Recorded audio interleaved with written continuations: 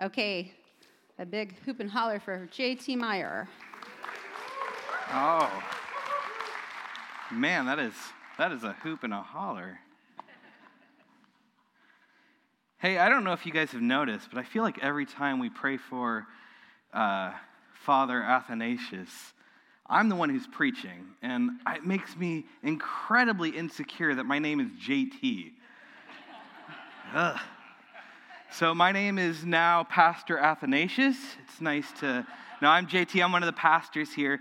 And before we jump in, I just want to let you guys know that this weekend, we sent a mission team to southern Brazil.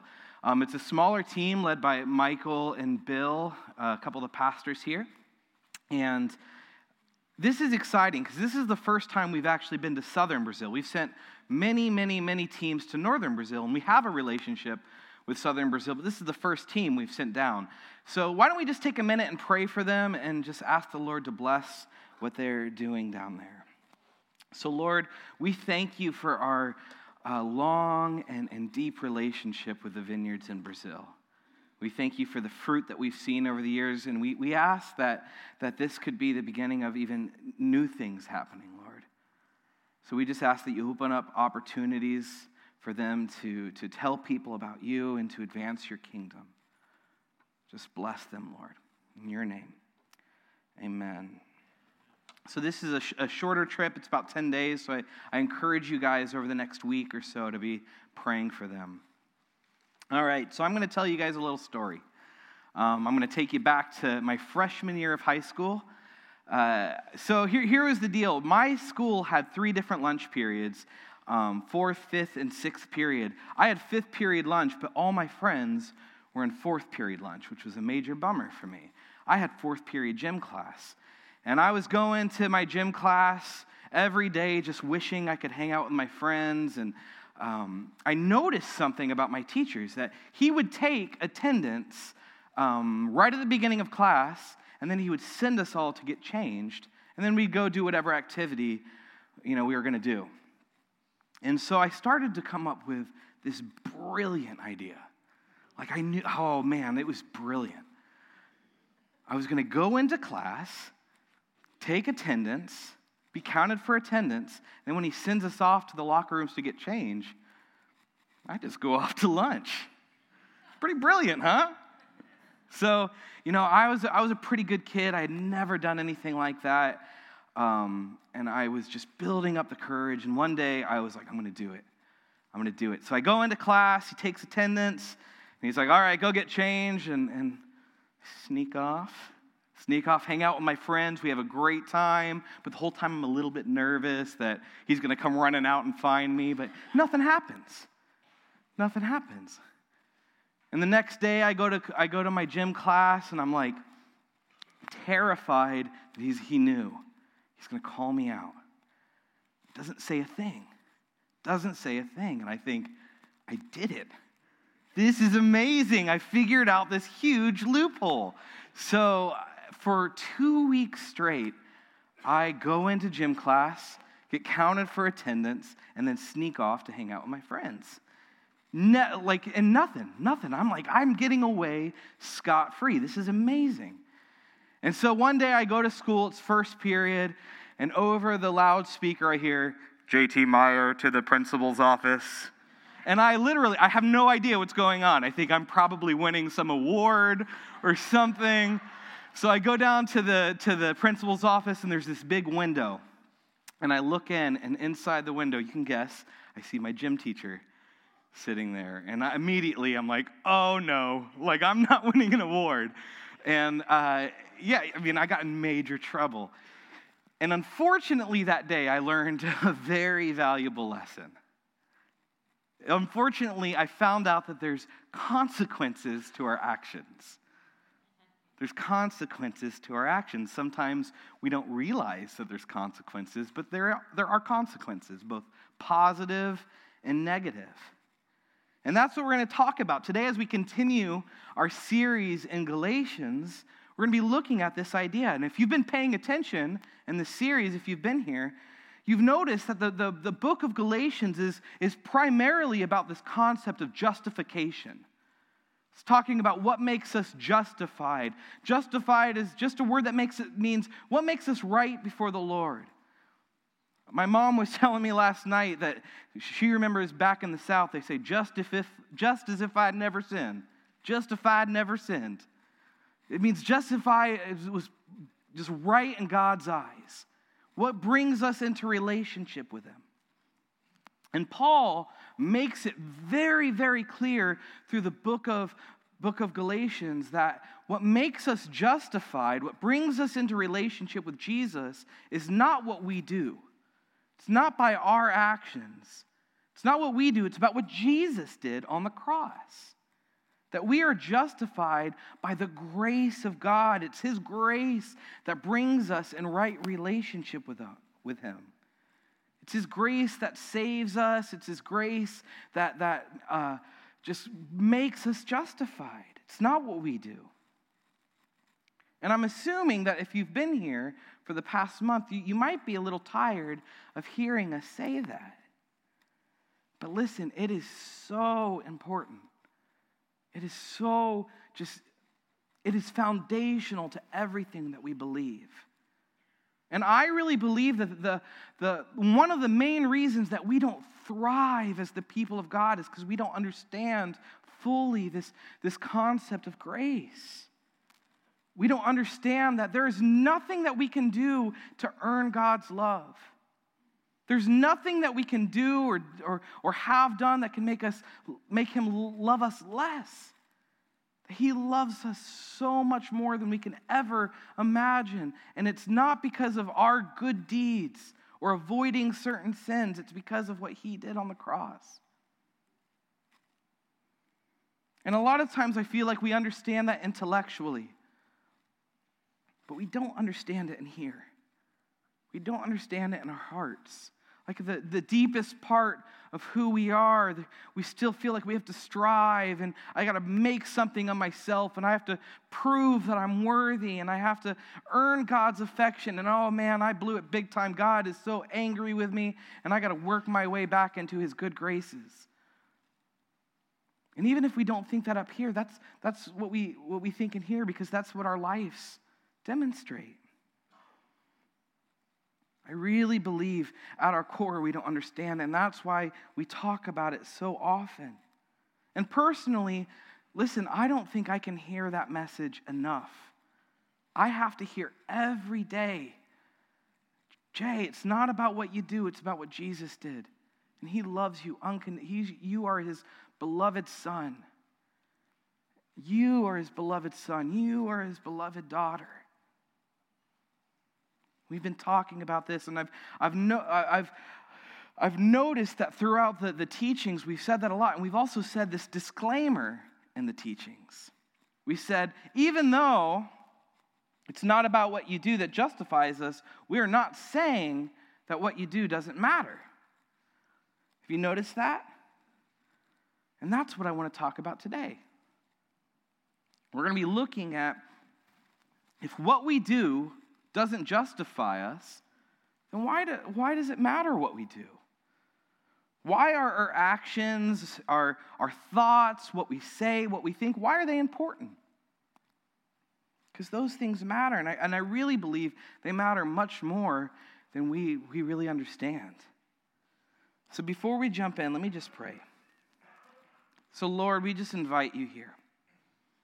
We just ask you to be here with us as we study your word. We thank you for who you are, and we thank you that you are a gracious God, and there is nothing we can do to earn your love, that you just freely give it out. We love you, Jesus. Amen.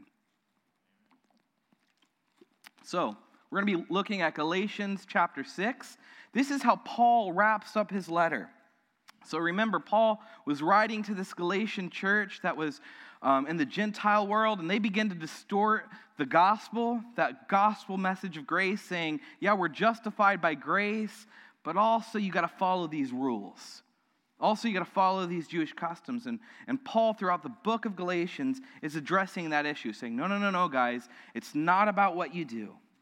So we're going to jump in chapter 6 and verse 7 at the very end of the book.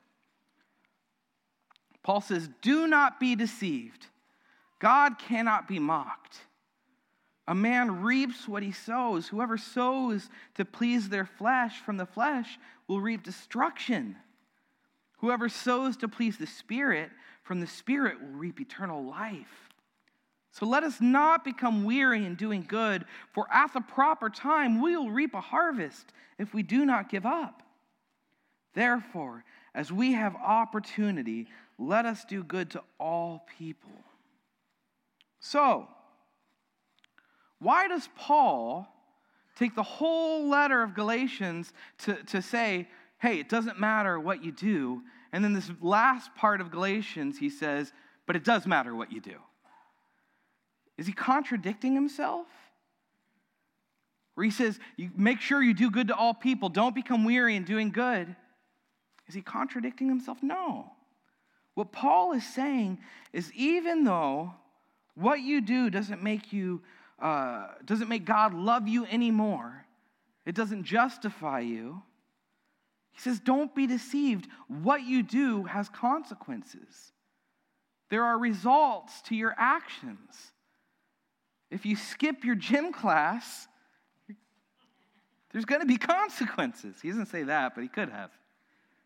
And he uses this analogy of sowing and reaping, right?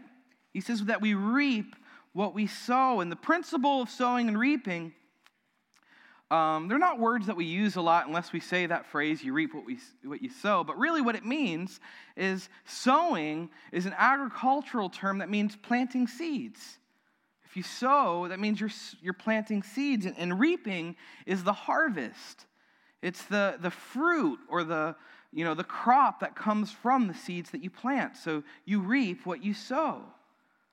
So basically what you're saying is, if you plant corn, you're going to get corn. You reap what you sow. So if you plant corn, you're not going to get a watermelon. That's the principle.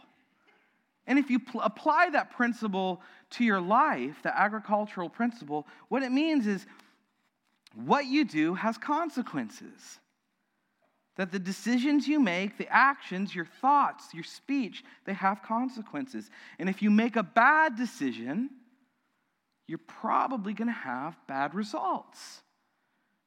But if you make good decisions, you're probably going to have good results.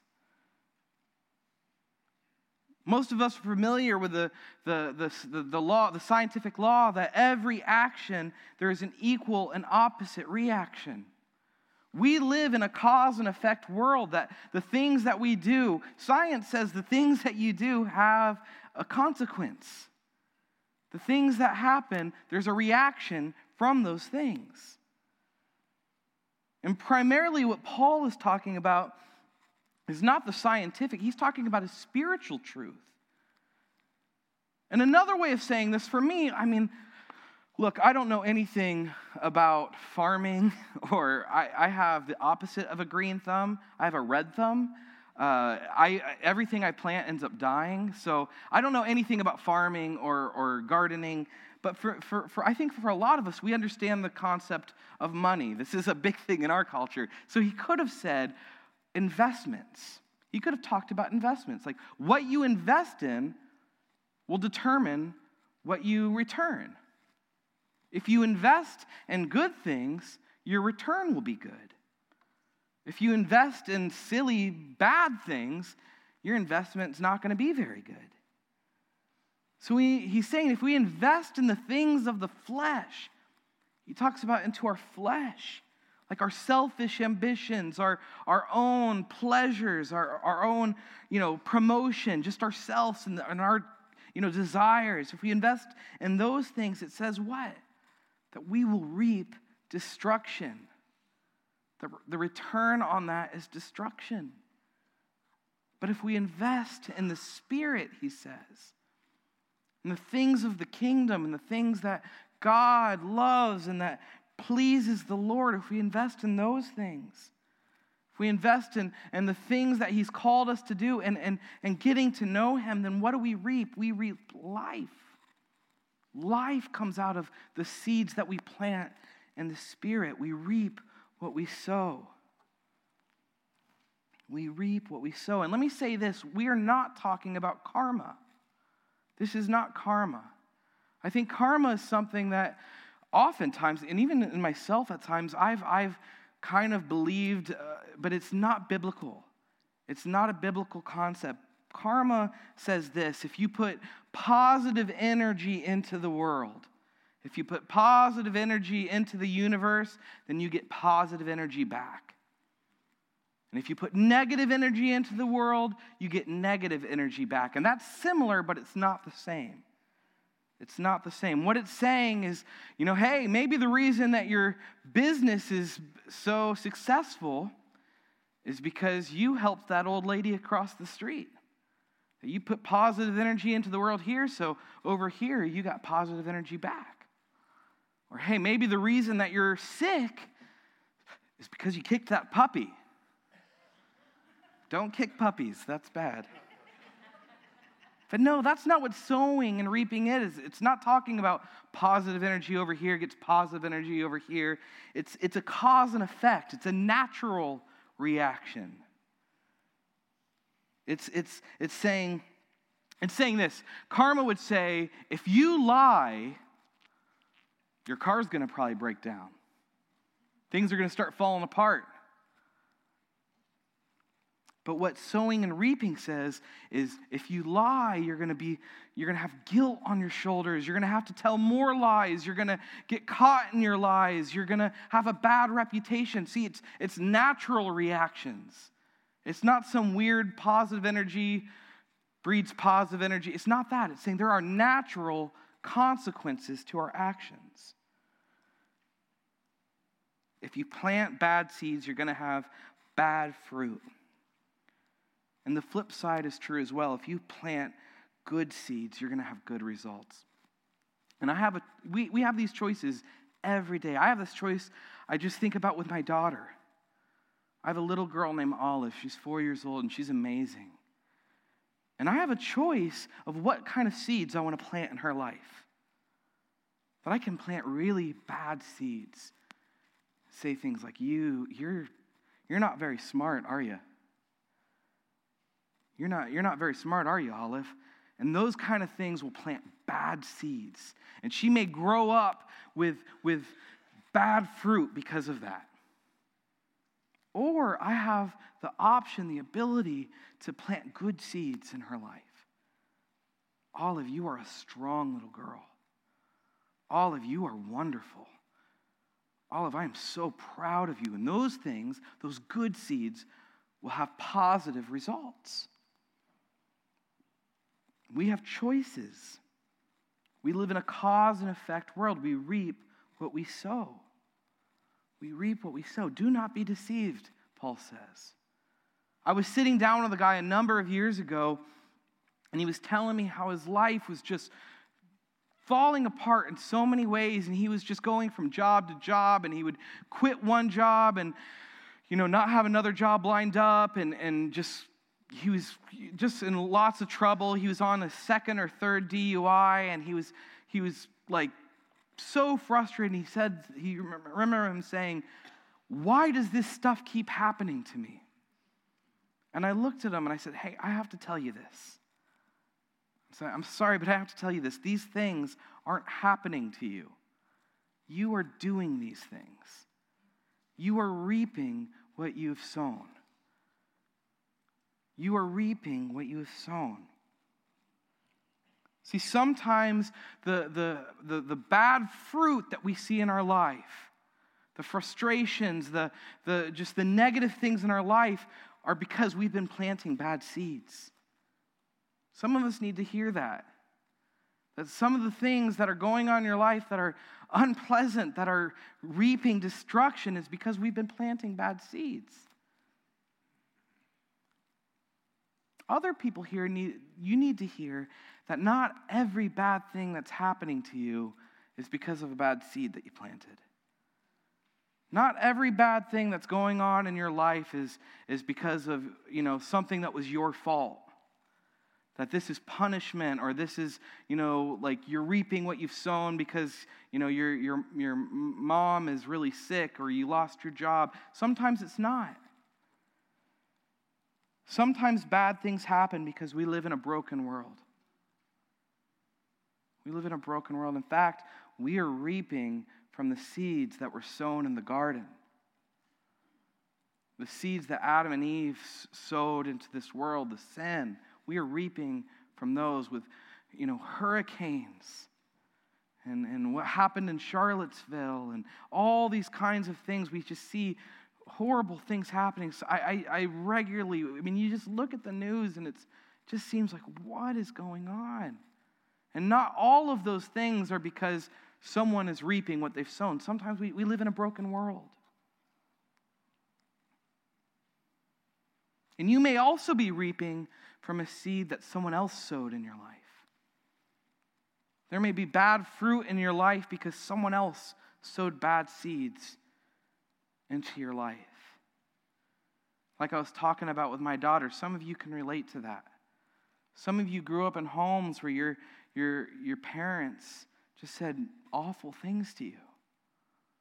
Were really abusive. And now, as an adult, there's bad fruit. There's insecurities, there's anger, there's bad fruit because of it. And let me just say, that is not your fault. That was a bad seed that someone else planted in your life. And that's important for us to understand and to know, not only for ourselves and the fruit that we see in our own life, but because we have the ability to plant bad seeds in other people's lives. That our actions have consequences, not just for ourselves, but for the people around us. That our sins, not just it doesn't just kind of mess up your life. It can mess up the life of your family, of your friends. If you are, in a relationship or in a family where there is, really deep sin, you understand this. Sin is so serious because it reaps destruction, not just to you, but to the people around you. It can hurt so many people. Our choices have consequences. But that's also good news. That's also really good news because we can also sow into the Spirit. We also have the choice every day to sow into the Spirit. And Paul tells us that if we sow into the Spirit, what do we reap? We reap life. We have the ability to speak life into people by our words, by our actions. I love this. It's like we have this, bag of seeds that we get to carry around with us, and we have the option of saying, I'm going to put life over here. I'm going to put life over here. I'm going to speak life into this person.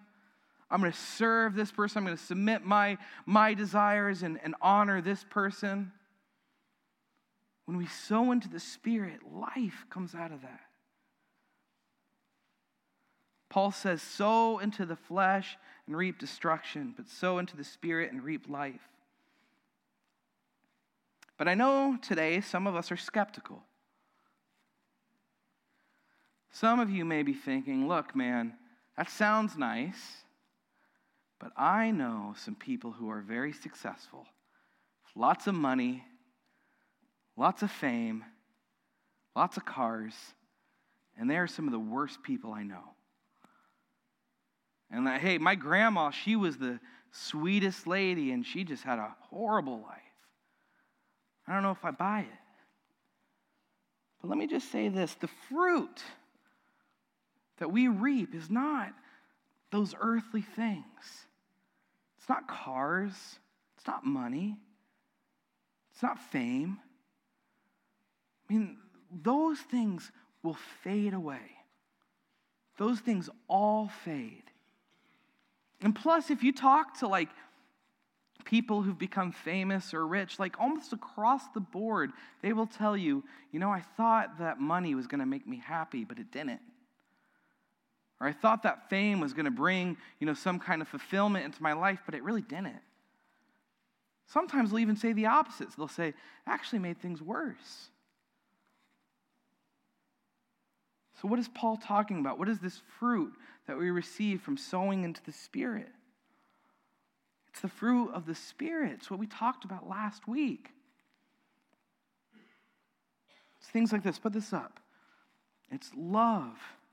It's joy, peace, forbearance, kindness, goodness, faithfulness, gentleness, and self-control.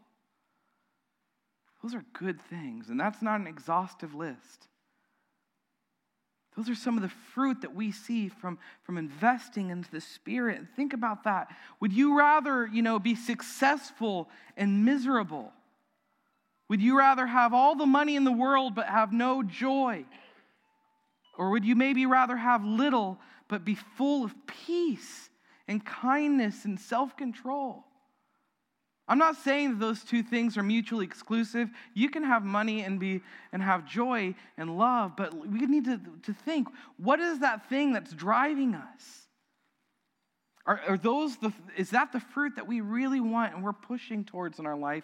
Are we pushing towards money? Because if you're doing that, then you are investing, you're planting into our flesh. And that reaps destruction. But if we reap into the Spirit, those are the things that we will begin to see in our life. Those are the things we begin to see in our lives. And another reason we can be skeptical is because of this. It's the issue of timing. I know if I go to the store and I buy seeds, I can look online or sometimes even on the package. It will tell me how long it takes for that seed to bear fruit. But Paul doesn't tell us that in this verse. He doesn't tell us how long this takes. What does he say about the timing? He says this. He says, for the proper time, we will reap a harvest. That's kind of ambiguous, Paul. Come on, can you please give me, is it, if I plant today, then tomorrow I get it? That's hard. There's no definite time frame when we get to see the harvest. In fact, sometimes the seeds that we plant, it will take years to see the fruit. It takes years. Sometimes it's immediate. Sometimes we don't get to see it until the other side of eternity. But Paul is so adamant. He says, do not be deceived. God cannot be mocked. You will reap what you sow. That is a promise. That's not oftentimes you reap what you sow. He says you will reap what you sow. You will reap what you sow. And some of us here today have been planting seeds for years, good seeds. You've been planting seeds into the lives of your children, and maybe they're, you're not seeing the fruit. And I just want you to hear this. You will reap what you sow. It's a promise. Keep on planting. Keep on planting. It might take longer than you expect. It might look different than what you expect, but keep on planting. There are consequences to our actions, both positive and negative. If we sow bad seeds, we're going to get bad fruit, and if we sow good seeds, we'll get good fruit. So then how do we know what kind of seeds we're sowing? How do we know? Well, we don't always know exactly, but I think a good indicator is this, that we need to be people who are examining the fruit in our life. We are really passionate about being self-confident, but I think something that's more important than being self-confident is being self-aware. What is the fruit in our life? What's the fruit? Jesus tells us that we're able to know not only ourselves, but others by the fruit in their lives. And again, I'm not talking about whether or not a person has lots of money or lots of friends or anything like that. I'm talking about the fruits of the Spirit. What are the attitudes, the feelings, the overall driving forces in their life? Like, are you functioning in fear and anxiety and anger and worry and jealousy? Those are not the fruits of the Spirit. And there's a chance that if those are the overwhelming fruit that you see in your life, then there's a good chance that the seeds that you are planting or that others have planted in you are not good seeds. But if you are functioning in joy and in peace and self-control and gentleness, there's a good chance that you are sowing into the Spirit. And if you are a person who's constantly filled with joy and you always have peace and self-control, well, good for you. I mean that. That's awesome. And you could probably stop listening. You could probably teach me a number of things. But Paul says this. He says, keep going. Keep doing what you're doing. Don't grow weary in it. Keep planting those seeds. Keep it up. But if you're like me and you see a mixed bag, a lot of times there's joy in your life. A lot of times there's peace, but a lot of times there's a lot of fear, anger. What do we do then? What do we do with that bad fruit that we see in our life? Well, because God is such a merciful God, and He doesn't want us to have to live with that bad fruit, those bad seeds planted, He's given us some tools to uproot those bad seeds. It's like we have this gardening belt with shovels and I'm not a gardener. I don't know what tools you would use, but we do have tools. And they're tools to make exchanges. We have lots of really good tools. And the first way, and I think really, to me, the primary way we make exchanges in our life is by worship and thanksgiving. It's through worship and thanksgiving. This is my advice and that I give to almost everybody initially. Is the biggest way to overcome sin in your life. The biggest way to overcome hurdles in your life. And it's counterintuitive to everything we know, is to just focus our eyes on Jesus. You look through Scripture, we just see story after story of bondage being broken because of people's worship. Something supernatural happens when we choose to worship Jesus. I tell people, like young couples who are, struggling with staying pure, I tell them the best way to be pure in a relationship is worship together. Start worshiping together. Getting our eyes off of the problem and onto the solution, Jesus. Getting our eyes off of our sin and onto our Savior. John Wimber used to say, the more I focus on not sinning, the more I seem to sin. But the more I focus on Jesus, the less I sin. Worship is such a great tool to overcoming obstacles in your life. But we have more tools. We have another tool too. And this is a tool when we are experiencing the fruit of seeds that we have sown. When you have sown bad seeds into your own life or into the life of others, we have this amazing tool, and it's called repentance and confession. Repentance and confession. Repentance means to turn away from. That when we're planting bad seeds, say, I'm turning away from those. I'm not going to plant those anymore. We turn away from our sin. Confession simply means just talking about it with people, confessing it to God, telling Him, about it, telling each other. The Bible tells us that we're not just called to confess to God, but we're called to confess to each other. And this is not because it's cathartic.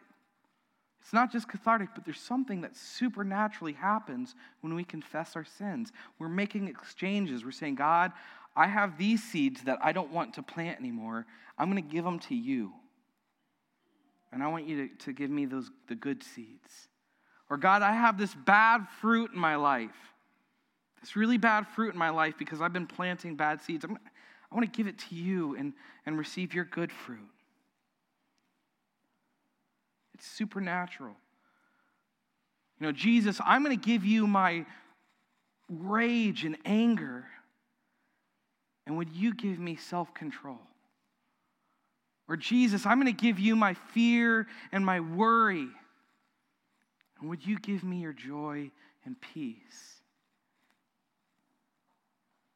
Repentance and confession, they're scary.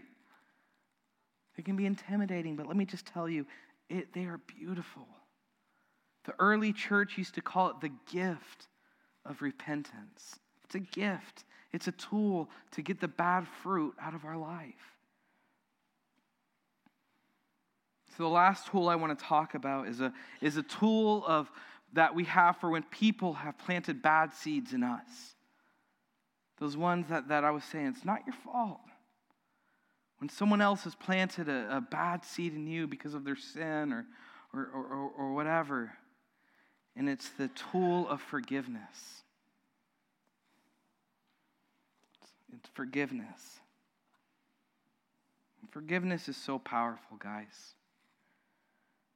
But unfortunately, forgiveness has been really misunderstood. A lot of times we think of forgiveness as something where we say, I'm just moving on and saying it didn't really matter. Now what that person did, it doesn't matter, it's fine. It's okay. Sweeping it under the rug and not dealing with it. But that's not what forgiveness is. In fact, forgiveness almost says the opposite. Forgiveness says what that person did to you really mattered. It really mattered. It really hurt. It planted really bad seeds in your life and it has had a huge effect on you. And it's not sweeping it under the rug. It's making a supernatural exchange with God, saying, I don't want this anymore, God. I don't want this anymore. And really, forgiveness actually has less to do with the other person as it does between you and God. I like this quote. This is by a really smart guy. It says, forgiveness is a choice to release a person to God, recognizing that He is the judge and not us. And only God has the right and authority to determine the discipline, judgment, or revenge.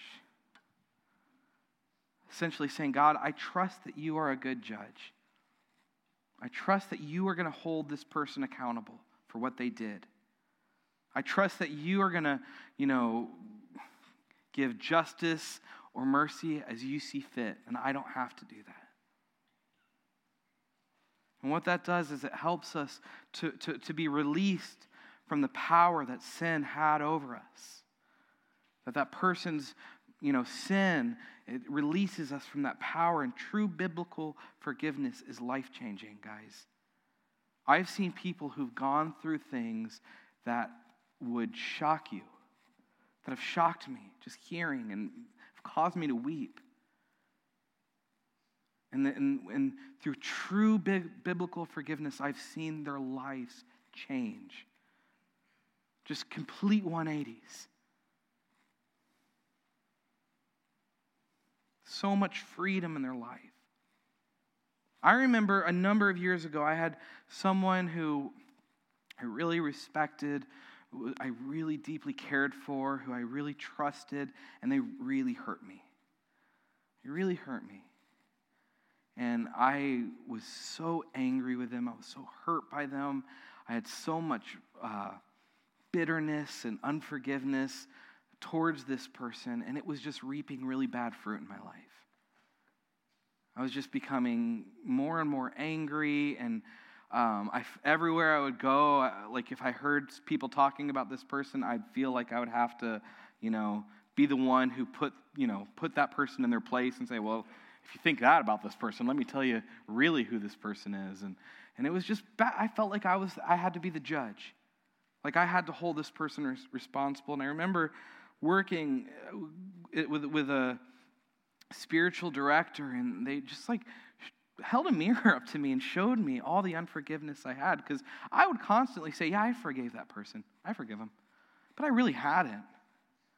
And when this spiritual director, when she led me through true biblical forgiveness, man, it was like 1,000 pounds were lifted off my shoulder. It was like I could breathe for the first time. It was so supernatural. I don't know how it happened, but it's because we have a God who gives us really good tools.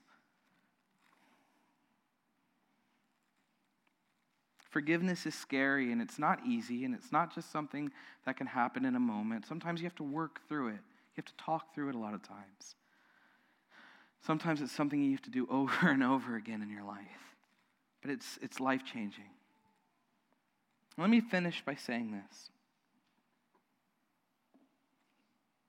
So it's true we reap what we sow, and we need to live like we were saying earlier. We need to be deliberate in the way we live. In our choices that we make, we need to say, am I sowing into the Spirit or am I sowing into the flesh? But this is the beautiful thing. This is where it comes full circle. It actually comes back to the gospel. So the Bible says that Jesus came to restore what was lost. This is the center of the gospel. We're talking about God's restoration. Remember, we talked about that the gospel message is not just about our own salvation. It's not about, having a ticket to heaven. The gospel is that the King is back on his throne. The King has returned, and he is back on his throne. That's what he's all about. That's what God is all about, is restoring what was lost, what was broken, what has died. One of my favorite verses in the entire Bible, and actually today we sang a song based off this verse. I think it is my favorite verse in the Bible. Revelation 21:5. He who is seated on the throne, King Jesus, he who is seated on the throne says, I am making all things new. That's our hope, guys. That's what we can bank on, is that we have a King who is making all things new.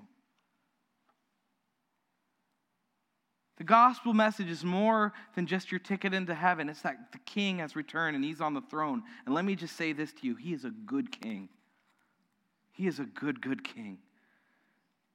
And he has made a promise that he is making all things new. And that's this promise for one day, that when Jesus returns, all of this destruction, that from hurricanes to sexual abuse to racism to hatred to all of these things, God is going to restore it back to the way he made it during creation, when he looked down and said, this is good. This is good. He's restoring and redeeming. And here's the cool thing about that, is that's a future hope that we have. We have this future hope of one day all will be made new. But that is starting to happen today. That when Jesus returned, he said that kingdom, that future hope that we have, I'm beginning to make it happen today. He says the kingdom is here. The kingdom is breaking in. Not in its fullness, but we begin to see it. This is why, guys, that we have these seeds that we can plant.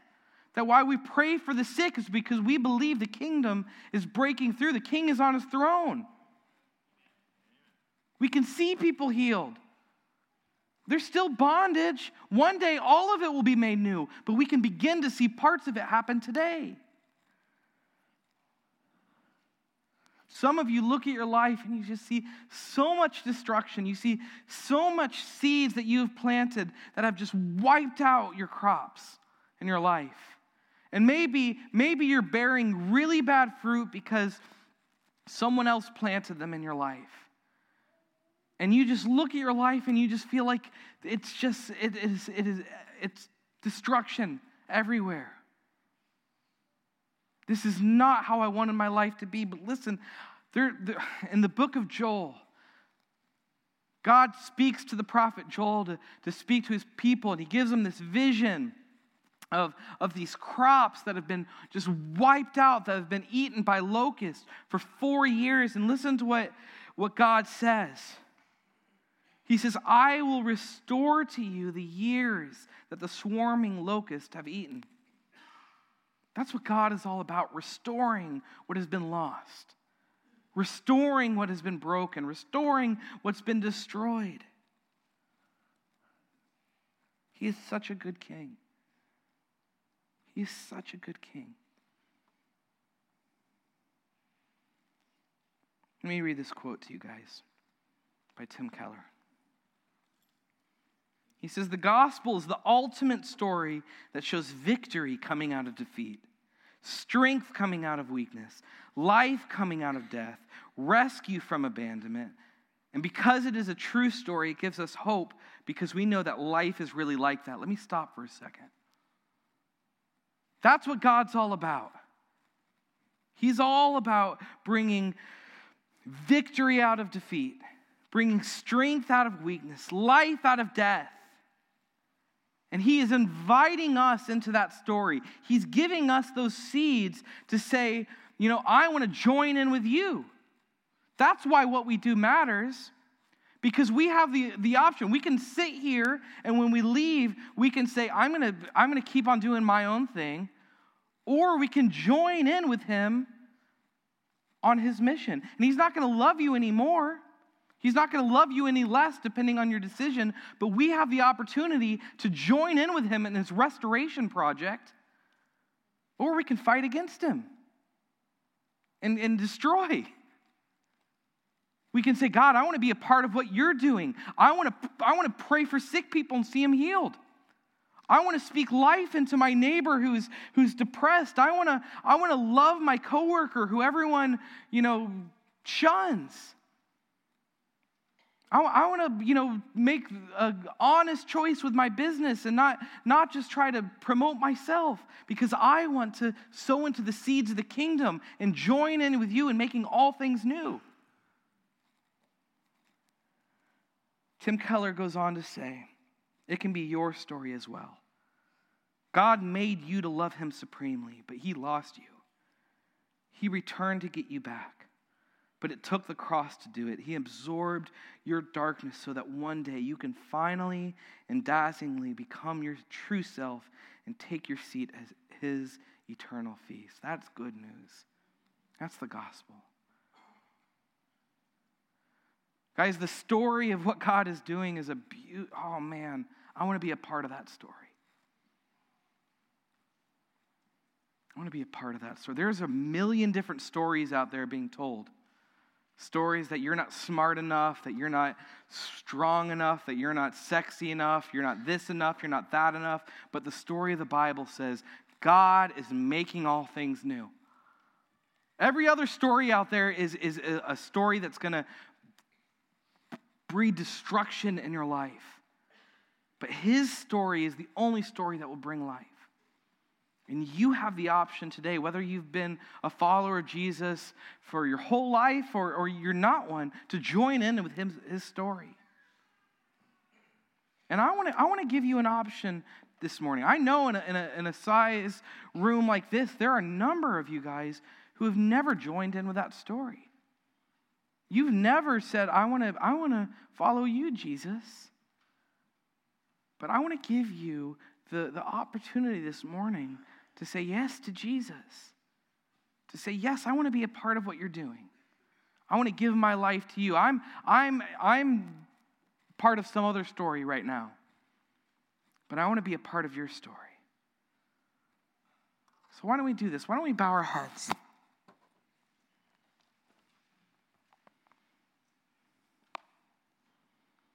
If you've never done that, if you've never said, Jesus, I want to accept what you did on the cross, your forgiveness, your love, not from anything that I've done, but because of what you've done. I want you to say this quick prayer for me. Say, Jesus, I know that I am seeing bad fruit in my life. I know that I've planted bad seeds. And would you come and help me to root out those bad seeds? And I want to be a part of your story. I want to accept you, Jesus, your relationship, your love, your free gift. If you prayed that with me this morning, with all of our heads bowed, can you just raise your hand? Bless you guys. Bless you guys. Bless you. You can put your hands down.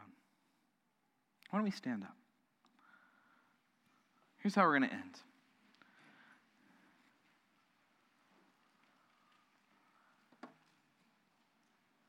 So I know, not because I'm smart, but because God tells me, that everybody in this room has bad fruit in their life. We all do. I don't think there's any of us who are like the person I was talking about who always has joy or always has peace always. And all of us have bad fruit in our life. And I want to give us an opportunity to get rid of that bad fruit. Whether it's sin, whatever it is. Whether it's even the bad fruit of just being born into this broken world. If there's sickness in your body, if you have a chronic disease or chronic illness, or you woke up with a bad back, that's bad fruit that was a result of original sin. Whether and I felt like the Lord specifically said, people who have kids who have wandered, not necessarily because of your bad fruit, but there's bad fruit there. That God wants to invite you to be the great, to allow Him to be the great Redeemer, the great Restorer. And so if you want prayer for anything this morning, whether it's physical, emotional, spiritual, I want to invite you forward to just receive prayer. And this is a moment where we can decide, what seeds am I going to plant? Am I going to plant seeds of obedience to the Spirit and receive prayer, or am I going to plant some other seed? So I just want to invite you forward as we sing this last worship song.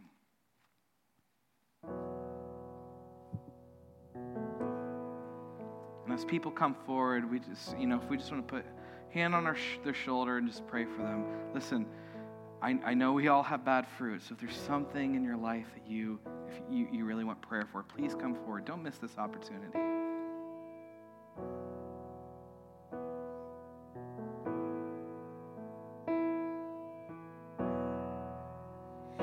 Are you hurting and broken within? Overwhelmed by the weight of your sin? Jesus is calling. Have you come to the end of yourself? Do you thirst for a drink from the well? Jesus is calling. Just need quite a few prayers. Oh, come to the altar. The Father's arms are open wide. Forgiveness was bought with the precious blood of Jesus Christ.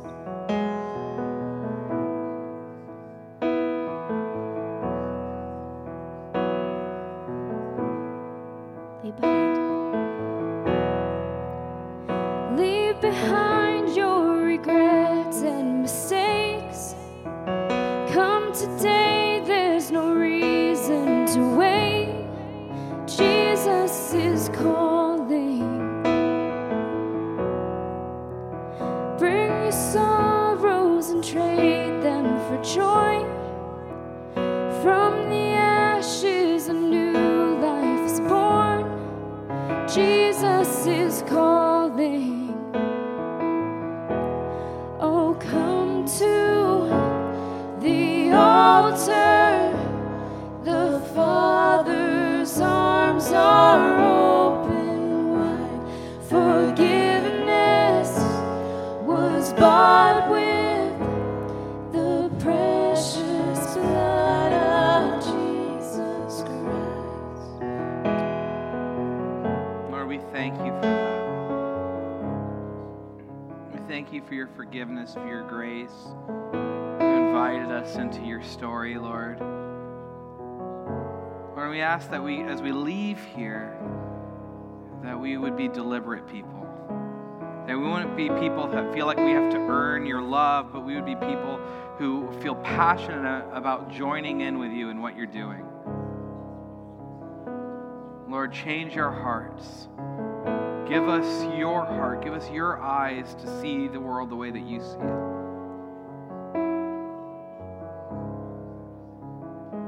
Lord, we pray that through our actions, through the way that we live, that people would see that you are a good King. Lord, we ask that you would use us. We thank you for who you are and what you've done. We praise your name.